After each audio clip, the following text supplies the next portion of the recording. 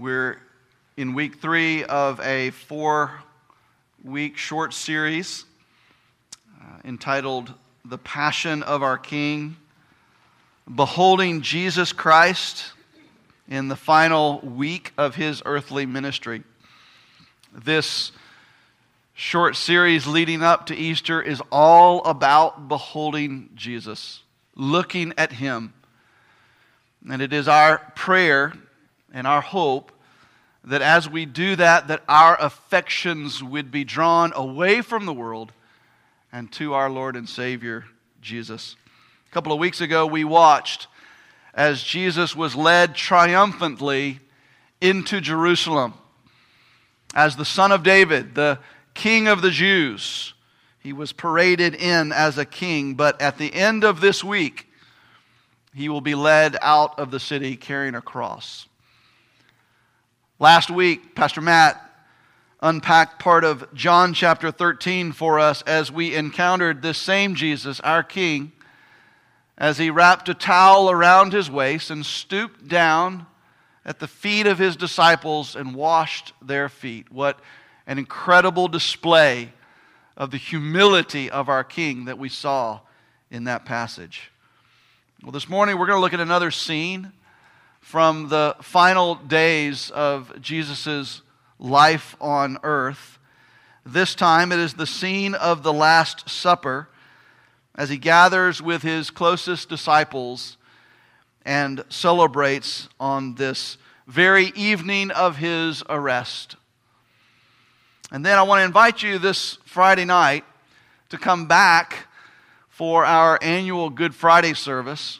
It's going to be from 7 to 8 o'clock.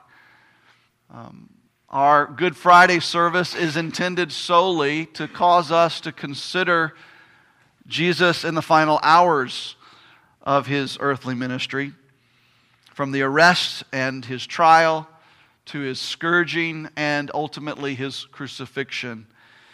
Our annual Good Friday service has always been, for me, a very important part of preparing myself for celebrating the joy of the resurrection on Sunday. And so I would invite you to come out this Friday for that. And then again, obviously on Sunday, as we celebrate together the significance and the importance and the beauty and the joy of that empty tomb together.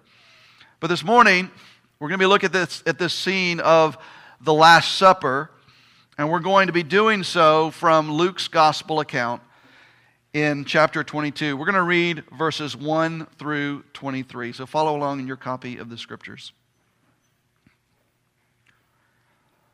Now the feast of unleavened bread drew near, which is called the Passover. And the chief priests and the scribes were seeking how to put him to death, for they feared the people. Then Satan entered into Judas called Iscariot, who was of the number of the 12. He went away and conferred with the chief priests and officers how he might betray him to them. And they were glad and agreed to give him money. So he consented and sought an opportunity to betray him to them in the absence of a crowd. Then came the day of unleavened bread on which the Passover lamb had to be sacrificed.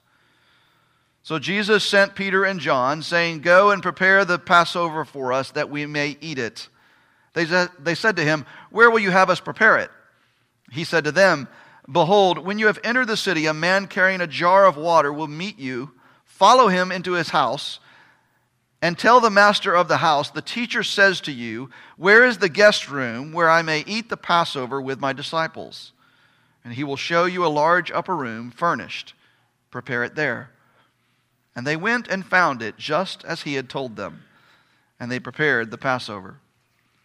And when the hour came, he reclined at table, and the apostles with him. And he said to them, "I have earnestly desired to eat this Passover with you before I suffer. For I tell you, I will not eat it until it is fulfilled in the kingdom of God." And he took a cup, and when he had given thanks, he said, "Take this and divide it among yourselves, for I tell you that from now on I will not drink of the fruit of the vine until the kingdom of God comes." And he took bread, When he had given thanks, he broke it and gave it to them, saying, "This is my body, which is given for you. Do this in remembrance of me." And likewise the cup after they had eaten, saying, "This cup that is poured out for you is the new covenant in my blood. But behold, the hand of him who betrays me is with me on the table. For the Son of Man goes as it has been determined, but woe to that man by whom he is betrayed." And they began to question one another, which of them it could be who was going to do this. Would you pray with me? Father, what a privilege it is to worship you as a faith family. Thank you so much for the opportunity we've had this morning to do just that. We turn now to your word, Lord, and we remain in a spirit of worship, humbled and grateful that we have this book, humbled and grateful, Lord, that we can trust that it contains the very word of God. It is your breath. And in it we find you, and in it we find life. And so we ask, Father, that you would attend to the reading of your word this morning with your Holy Spirit to give us understanding, not just so that we can make sense of what this says and what it means, but God, simply through it, you might draw us closer to yourself, rescue sinners from deserved judgment, and preserve for yourself a people for your own glory. We pray that you would do that among us this morning. We ask this in faith in Jesus' name. Amen. So this morning's passage in Luke chapter 22 can be divided into 4 sections. And if you're taking notes, this is the kind of the flow that I'd like to take this morning. In the first 2 verses, we find the setting, wherein we discover where we are and what's been happening in this setting.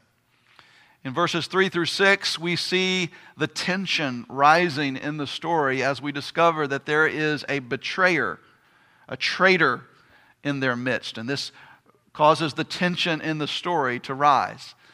And then in verses 7 through 18, we have the meal, where we see Jesus and his apostles celebrating the traditional Passover meal. And then in verses 19 through 23, we have the ordinance itself as Jesus institutes the Lord's Supper as an ongoing practice for the church. And so I want us to walk through briefly those first 3 sections so that it might give us a background and a context so that we might fully embrace the meaning and the significance of that all-important 4th section. And then when we're finished with that, I want us to do something different than we typically do here at New Branch when we observe the Lord's Supper. Typically at this point, we would have already observed the Lord's Supper as we enter into now the proclamation of the Word. But since we're going to be unpacking a passage of Scripture where our Lord, the Redeemer, institutes this observance, we're going to together celebrate the Lord's Supper afterwards as a means of applying what we learn in this passage of Scripture. So let's turn first to the setting that we see in verses 1 and 2. We're in Jerusalem. We are in and around Jerusalem. Jesus is actually going back and forth between the Mount of Olives just outside the city and into the city itself. Jesus had entered into the city earlier in the week as we looked at his triumphal entry into Jerusalem. He entered into it, as we said, as the Son of David, hailed as the King of the Jews. Blessed is he who comes in the name of the Lord. But now it's the end of the week, and tradition holds that this is probably either late afternoon Thursday or Thursday early evening. And we're told in verse 1 that the Feast of Unleavened Bread drew near, which is called the Passover. And that helps us to recall why there's this large crowd of people that is following Jesus, that many of them are on this pilgrimage to Jerusalem in order to celebrate this Passover celebration. this annual feast and celebration where the nation of Israel commemorates that God delivered the nation of Israel out of bondage in Egypt. And so the streets of Jerusalem at this point would have been bursting with people from all over Judea and the surrounding regions as these pilgrims make their way into the city to celebrate Passover. Now during this week, this entire week, Jesus has been very busy. Right after his triumphal entry, he went straight into the temple and he won friends and influenced people by turning over the tables of the money changers. He accused them of turning his father's house of prayer into a den of thieves. And obviously, this put a huge target on his back for two reasons in particular. Number one, it was clear that he had the hearts of the people. He had the heart of the crowd in Jerusalem. This teeming crowd that had traveled with him to Jerusalem. He had their hearts, and that's what the religious leaders wanted. They were jealous of his favor among the crowd. But secondly, this put a target on his back because now he had interfered with one of the revenue streams of the chief priests and the scribes and the Pharisees and all of the Sanhedrin, by turning over the tables of the money changers. If you want to get on the wrong side of a Pharisee, just mess with his income. And that's what Jesus had done. And so we're told in verse 2 that the chief priests and the scribes were seeking how to put him to death, for they feared the people. They wanted Jesus dead, but they didn't know how they were going to do it because they feared this crowd who so adored him, apparently. He had become known in Jerusalem as the teacher. And ever since Monday, he had been going into the temple each and every day to teach. In fact, look back at the last two verses of the previous chapter, chapter 21, just prior to what we just read. Beginning in verse 37, Luke tells us, "And every day he was teaching in the temple, but at night he went out and lodged on the Mount of Olives, called Olivet. And early in the morning, all the people came to him in the temple to hear him." So every single day, he would get up early. One wonders whether or not he slept. He probably was praying all night. But he got up early. He went into the town. Went to the temple, and he taught the people all day. And then he went home at night to the Mount of Olives. Every single day. And he taught differently than anyone else. The people noticed that he taught as one who had authority resident in himself. He didn't appeal to Rabbi so-and-so or Rabbi this and that. He appealed to his own authority as he taught differently than anyone else had taught. And the people were drawn to him and listened to him and were following him. And so the chief priests and the scribes who wanted him gone, they were fearful of this crowd. And so they were perplexed about how they were going to get rid of him. And the answer to their predicament comes in the form of this one Judas Iscariot. And that leads us to the next section of this morning's passage, the tension. We're told here in verse 3, Satan entered into Judas called Iscariot, who was of the number of the 12. And then that led him to meet with the chief priests and the Jewish leaders in order to betray Jesus into their hands. What does it mean that Satan entered into Judas? Well, it means exactly that. It means somehow Satan entered into, possessed, if you want to call it that, inhabited Judas, to the point where he influenced Judas to betray Jesus for what Moses would tell us in the book of Exodus was the price of a slave, 30 pieces of silver. Friends, Satan and his demons can and do still inhabit and or possess people today and make them do things that otherwise simply doesn't make sense. And perhaps We saw a couple of examples of those recently in the last couple of weeks in the shootings here in Atlanta and in Colorado. That kind of evil, quite possibly, and maybe even quite likely, is a result of demonic and satanic influence. But in saying this, let us be clear that a believer in Jesus Christ cannot be possessed or inhabited by any demon or Satan himself. True believers in Jesus Christ are, as Paul tells us in 1 Corinthians, the temple of the Holy Spirit. The Holy Spirit literally resides in the soul and the spirit of a believer, and he doesn't share that space with evil. We can be influenced by demons, and we can be oppressed by demonic influence, just as I think Peter is in this very same chapter, as he denies that he even knows Jesus.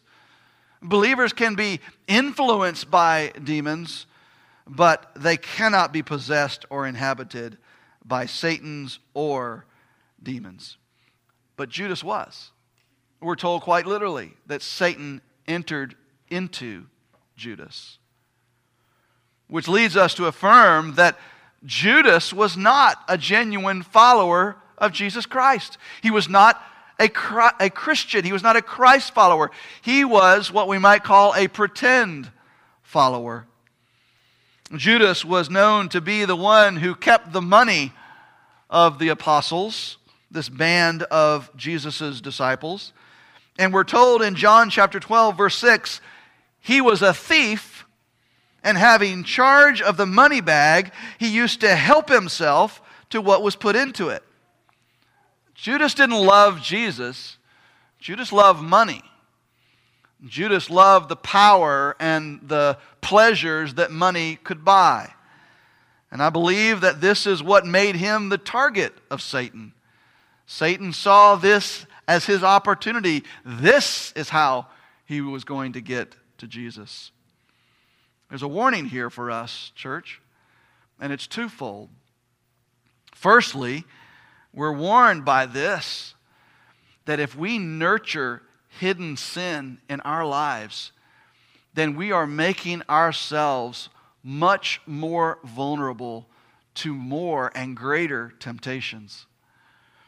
That's what happened to Judas here. He cultivated a desire for money and power, so much that he began to steal from the coffers of the apostles. And eventually this led him to being vulnerable to Satan influencing him, entering him, and convincing him to betray the one who had called him to follow him, Jesus.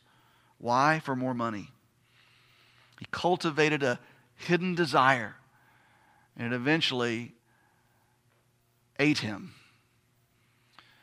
Friend, if you're cultivating a hidden sin, if you're giving yourself to something that you know that you shouldn't, and that remains hidden, and you continue to cultivate a desire for it, then you're only kidding yourself into thinking that it's going to remain just that sin.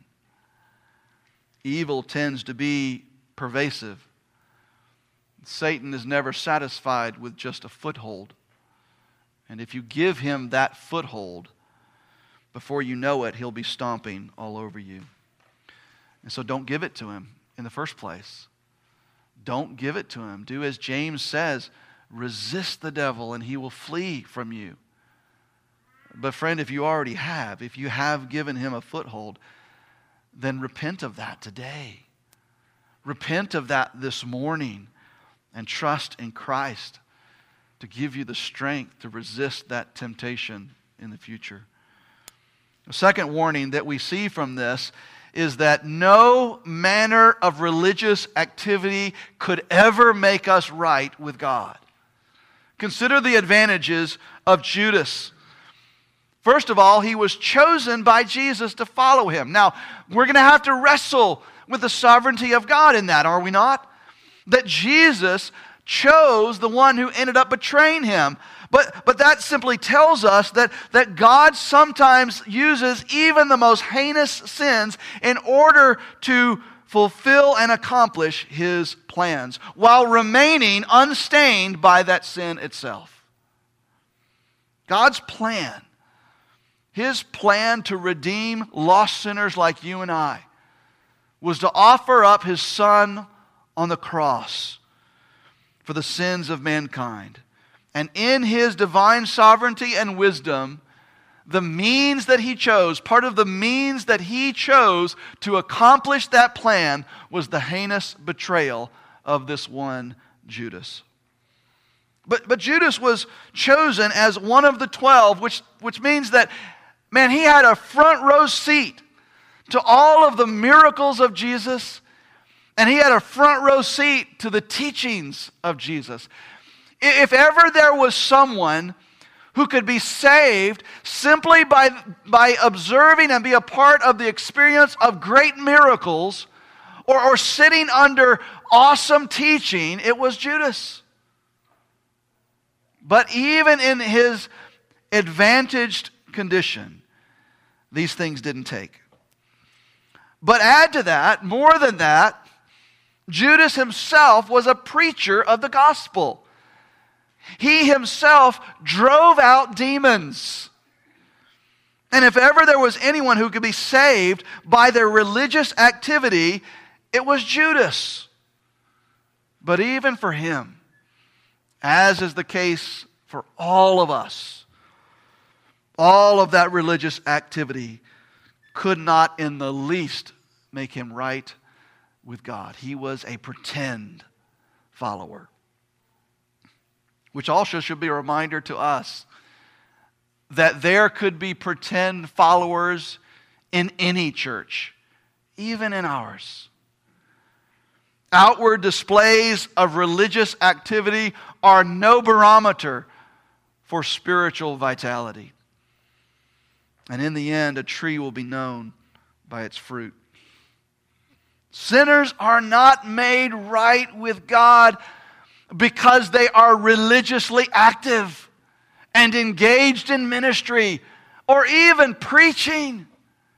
Sinners are only made right with God through faith in Jesus Christ, His life, His death, and His resurrection to defeat sin and death forever. So friend, if you're here this morning and if you are a pretend follower of Jesus, and my encouragement to you this morning is to simply lay down your religious activity. Set it aside. It is of no benefit to you in your hopeless condition. Your only hope and your secure hope and your confident hope is to place all your faith and your trust in Jesus Christ, crucified, died, buried, and risen again as the rescuer of all those who will come to Him in faith. Judas was a pretend follower. And now he's made this deal with the religious leaders of the day to betray Jesus. And here's the thing. Jesus knows this. Jesus knows who is going to betray Him. And yet, what did we see right before this in John's Gospel? As we heard last week, Jesus washes the disciples' feet, including those of Judas. Imagine that. Jesus, knowing what He knew, knowing that just the next day what Judas would do, knowing what was in his heart at that moment, still, Jesus wrapped the towel around His waist, and He bent His knee, and He stooped before Judas's feet, and he clasped Judas's hands in His own holy hands and washed the dirt off of them. What an incredible display of humility in our King. There's a traitor in their midst, and this adds to the tension of the scene that comes next which is the Passover meal. The narrative of the Passover meal that Jesus shared with his disciples here, as it's told by Dr. Luke, can be divided into two parts. First of all, there's the preparation in verses 7 through 13, and then the meal itself in verses 14 through 18. In the preparation, Jesus sends Peter and John into the city to make preparations, to prepare the meal for them to celebrate Passover together. They ask him, Lord, where do you want to have it? And he tells them, this is amazing, you're going to see a guy carrying a jar of water. I want you to follow him to his house, and then I want you to tell him Jesus needs your guest room because he and his disciples are going to celebrate Passover there. Now, I would imagine that there could have been any number of men carrying jars of water at any particular time on the streets of Jerusalem. But here we see Jesus, who we see most predominantly in this scene of his final week of his life, in his humanity. Here we see Jesus operating freely within his divinity to not only know that this particular guy is just going to happen to be walking the streets of Jerusalem and happen to be carrying a jar of water, and that as Peter and John make their way in their city, they're just going to happen to run into him. They're going to see him. And this particular guy who's carrying this particular jar of water just happens to have a house with an upper room that's large enough for Jesus and all of his disciples to celebrate the Passover together. He doesn't just know this. Jesus is willing this to happen. Jesus is causing this to happen. Church, let us never forget as we watch Jesus as he makes his way into Jerusalem, operating in Jerusalem, and then ultimately setting his face like flint towards the cross of Calvary. Let us never forget that he is God. That Jesus is Lord. He didn't begin in Bethlehem. He had no beginning. He is eternal. He is God. He is the Lord. And so Peter and John do just as he says. And lo and behold, they find the room just as he had said. Why? Because he is God. And he made it so. He made it so. So now the preparations have been made. Now we come to the observance of the Passover meal itself. We're told in verses 14 and 15 that when the hour came, he reclined at table and the apostles with him. And he said to them, I have earnestly desired to eat this Passover with you before I suffer. That phrase, earnestly desired, translates the Greek that is more literally translated in the King James Version here, which reads, with desire, I have desired to eat this Passover meal with you before I suffer. With desire, I have desired to eat this Passover meal. That word desire refers to a desperate, a deep craving and longing. And we find it, as the King James Version tells us, twice in this verse. Once as a noun and once as a verb. And so it is literally, with a deep craving, I have longed to celebrate this Passover with you. Why has Jesus had this deep craving to celebrate this Passover with his disciples? The great preacher and scholar G. Campbell Morgan notes that what should be emphasized here are the two words, this Passover. This Passover. You see, Jesus and his disciples had celebrated many Passovers together. But this is going to be the final one. All previous Passovers that they had celebrated together had pointed back to that dark night in Egypt when the first Passover lamb was sacrificed.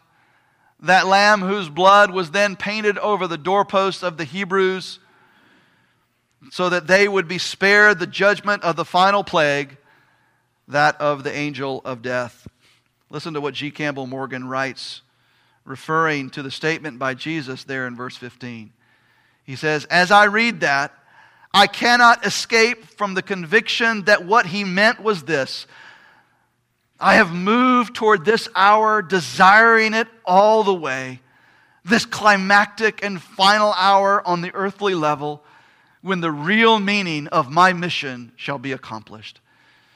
Friend, Jesus Christ is our Passover lamb, as Paul would later tell the Corinthians. He is our Passover lamb, and He was sacrificed so that we might be spared the judgment that we deserve because of our sin. And that is the true mission that He came to accomplish. Our freedom at His expense.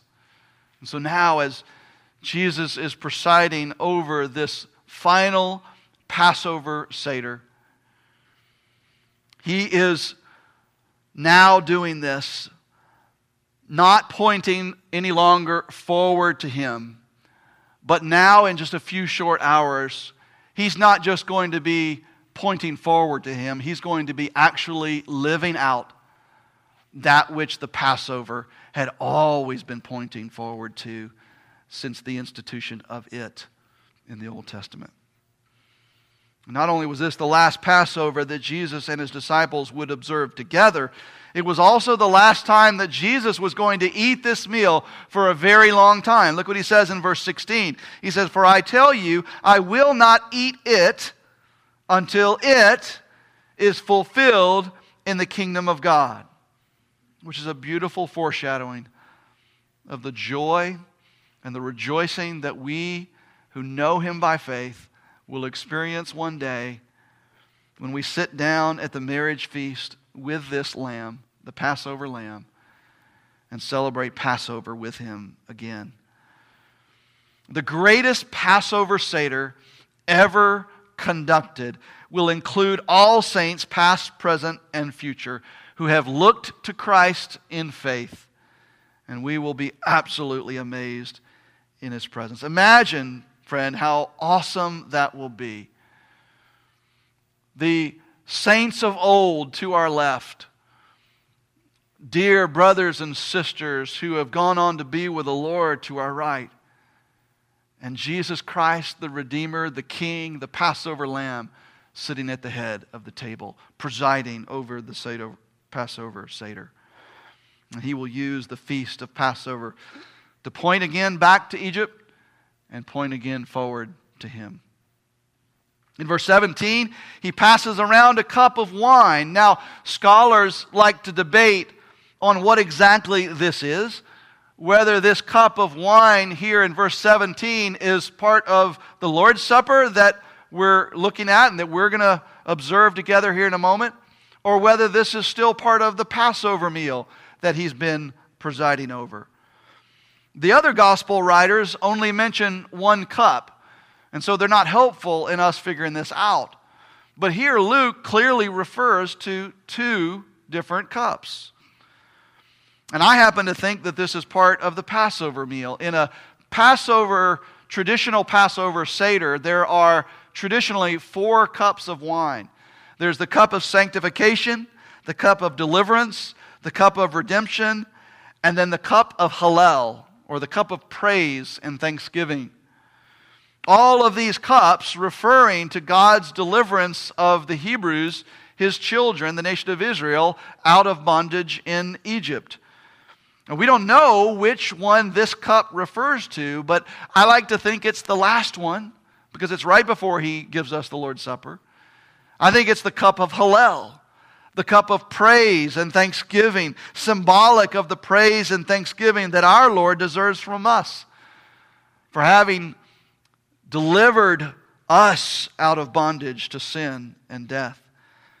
But Jesus says in verse 8, "I tell you that from now on I will not drink of the fruit of the vine until the kingdom of God comes." And so, quite literally, Jesus says, this is the last time I'm going to drink wine until when? Until the kingdom of God comes. Now, you're going to have to come back when we start our Revelation series, the Sunday after Easter, to find out what Jesus is referring to when He talks about the coming kingdom of God, right? But we know that Jesus did, in fact, drink the fruit of the vine again while He was on the cross. So what's up with that? Listen to what John tells us as he records the story in John 19, verses 28 through 30. After this is Jesus on the cross. After this, Jesus, knowing that all was now finished, said to fulfill the scripture, I thirst. A jar full of sour wine stood there, so they put a sponge full of the sour wine on a hyssop branch and held it to his mouth. When Jesus had received the sour wine, he said, it is finished. And he bowed his head and gave up his spirit. The wine was sour because it was diluted. It was diluted with vinegar. And so it was very weak wine, but it was wine nonetheless. But this doesn't invalidate Jesus' statement here in Luke chapter 22 when he says, I will not drink of the fruit of the vine again until the kingdom of God comes.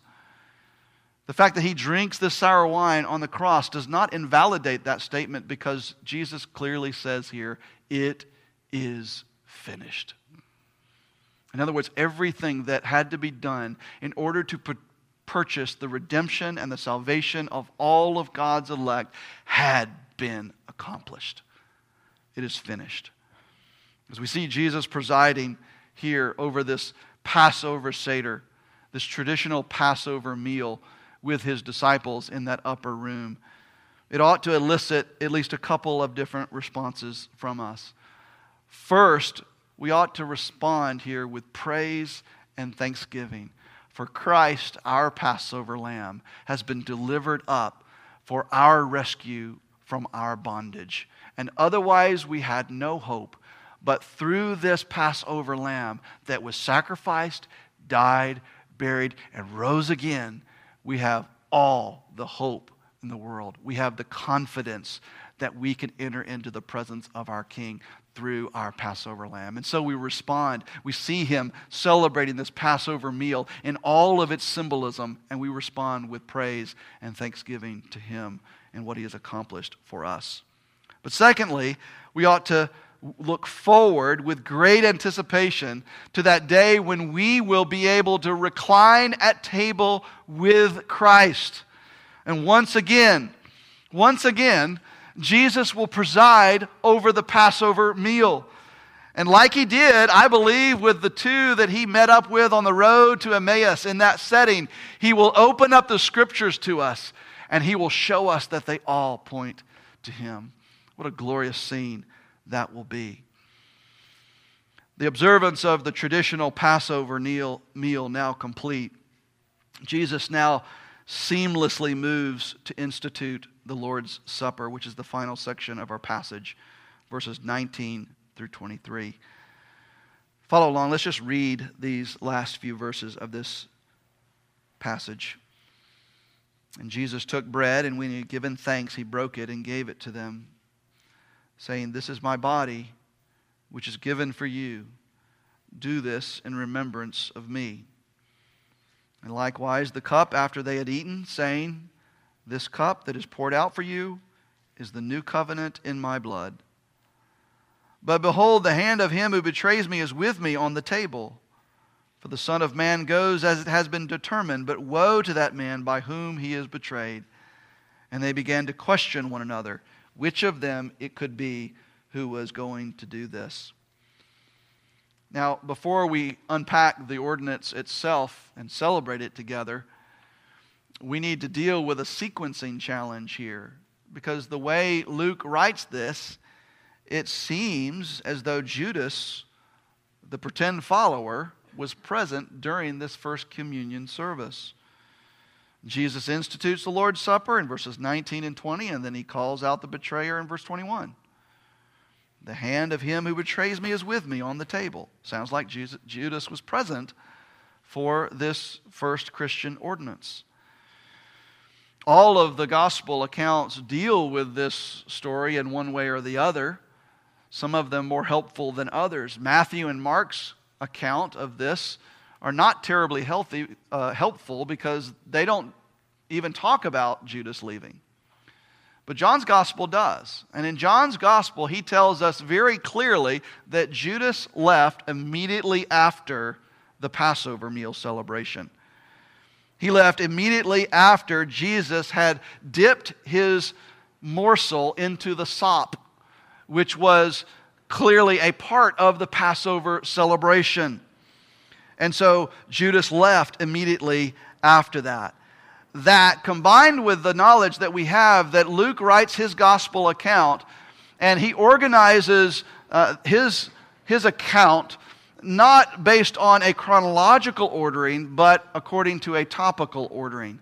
And based on this, I'm convinced, at least, that once the Passover meal had ended, that's when Judas left to meet up with his co-conspirators, the chief priests and the scribes, and make their little plan to betray Jesus.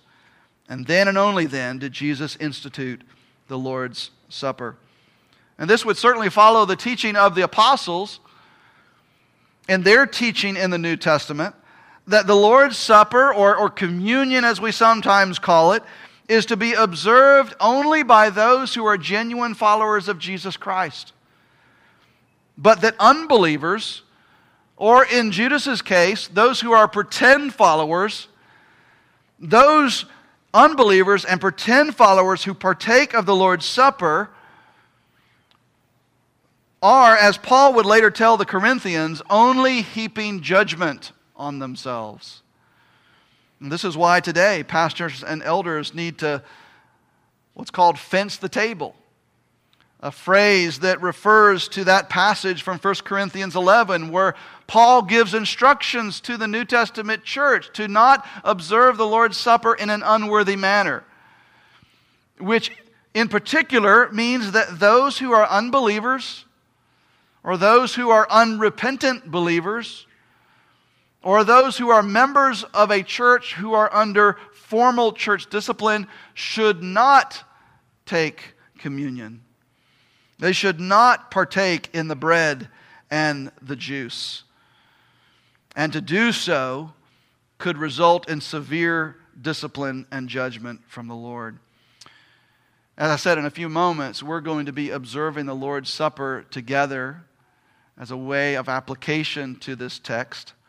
And in preparation for that, we should go ahead and do just that here and fence the table so that we understand who should and who should not partake.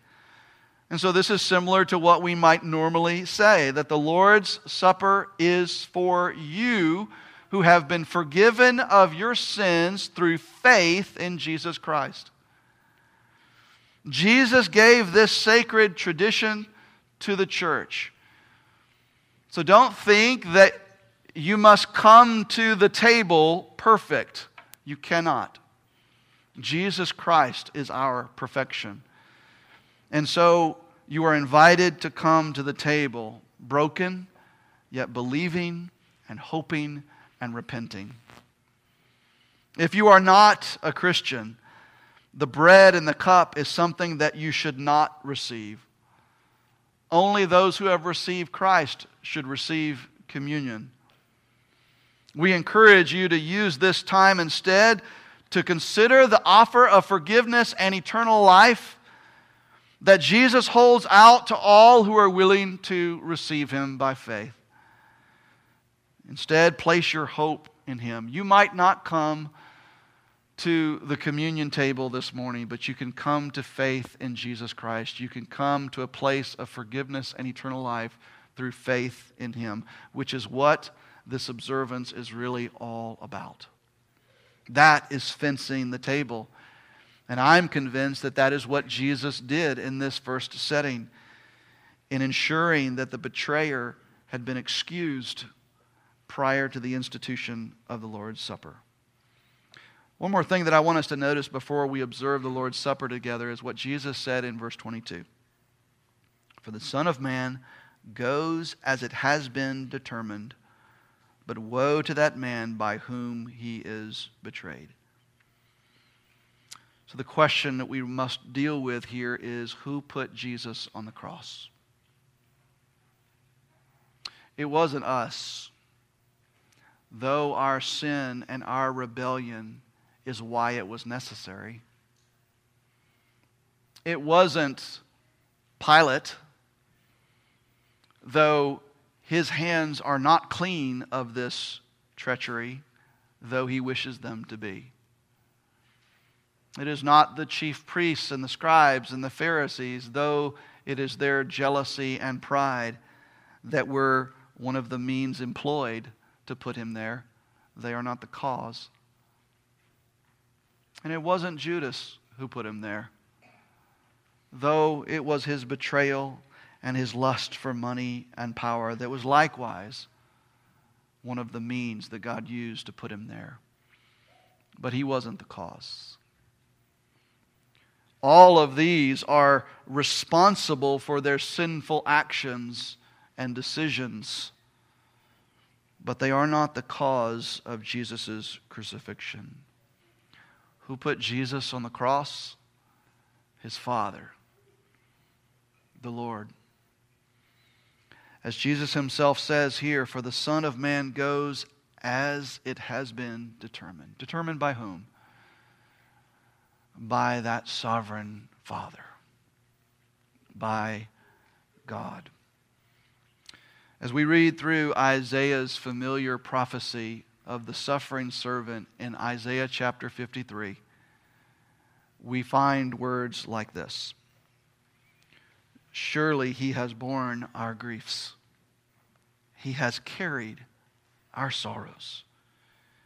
Yet we esteemed him stricken, smitten by God, and afflicted. But he was pierced for our transgressions.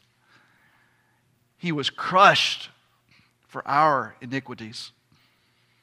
Upon him was the chastisement that brought us peace, and by his wounds we are healed. All we like sheep have gone astray. We have turned everyone to his own way. And the Lord has laid on him the iniquity of us all. He was oppressed and he was afflicted, yet he opened not his mouth. Like a lamb that is led to slaughter, and like a sheep that before its shearers is silent, so he opened not his mouth. By oppression and judgment he was taken away. And as for his generation, who considered that he was cut off out of the land of the living, stricken for the transgression of my people. And they made his grave with the wicked and with a rich man in his death, although he had done no violence and there was no deceit in his mouth. And here comes verse 10. Yet it was the will of the Lord to crush him. He has put him to grief. When his soul makes an offering for guilt, he shall see his offspring, and he shall prolong his days, and the will of the Lord shall prosper in his hand. It was the will of the Lord to crush him. What happened to our Lord happened because our sovereign God determined that it would happen. It was his plan to redeem hopeless sinners like you and I back to himself by offering up his Son on the cross. That was his plan, and what a glorious plan it was. Would you pray with me as we prepare to observe the Lord's Supper? Our Father, we thank you so much for this picture that we have of Jesus. As we're told by your Son to do this in remembrance of him, Father, help us to never forget. Allow us by your grace to utilize this ordinance of communion, your Son's table, as a means of remembering. First of all, because we tend to forget. Second of all, because we tend to get wrapped up with the cares of this world. And may this observance, this meal that you have left to us, Father, grant us the grace to persevere in the faith, and to keep going, and to keep fighting against sin, and keep fighting for unity in his bride, until you take us home. We thank you for this beautiful picture of our Lord's death We pray this in Jesus' name. Amen.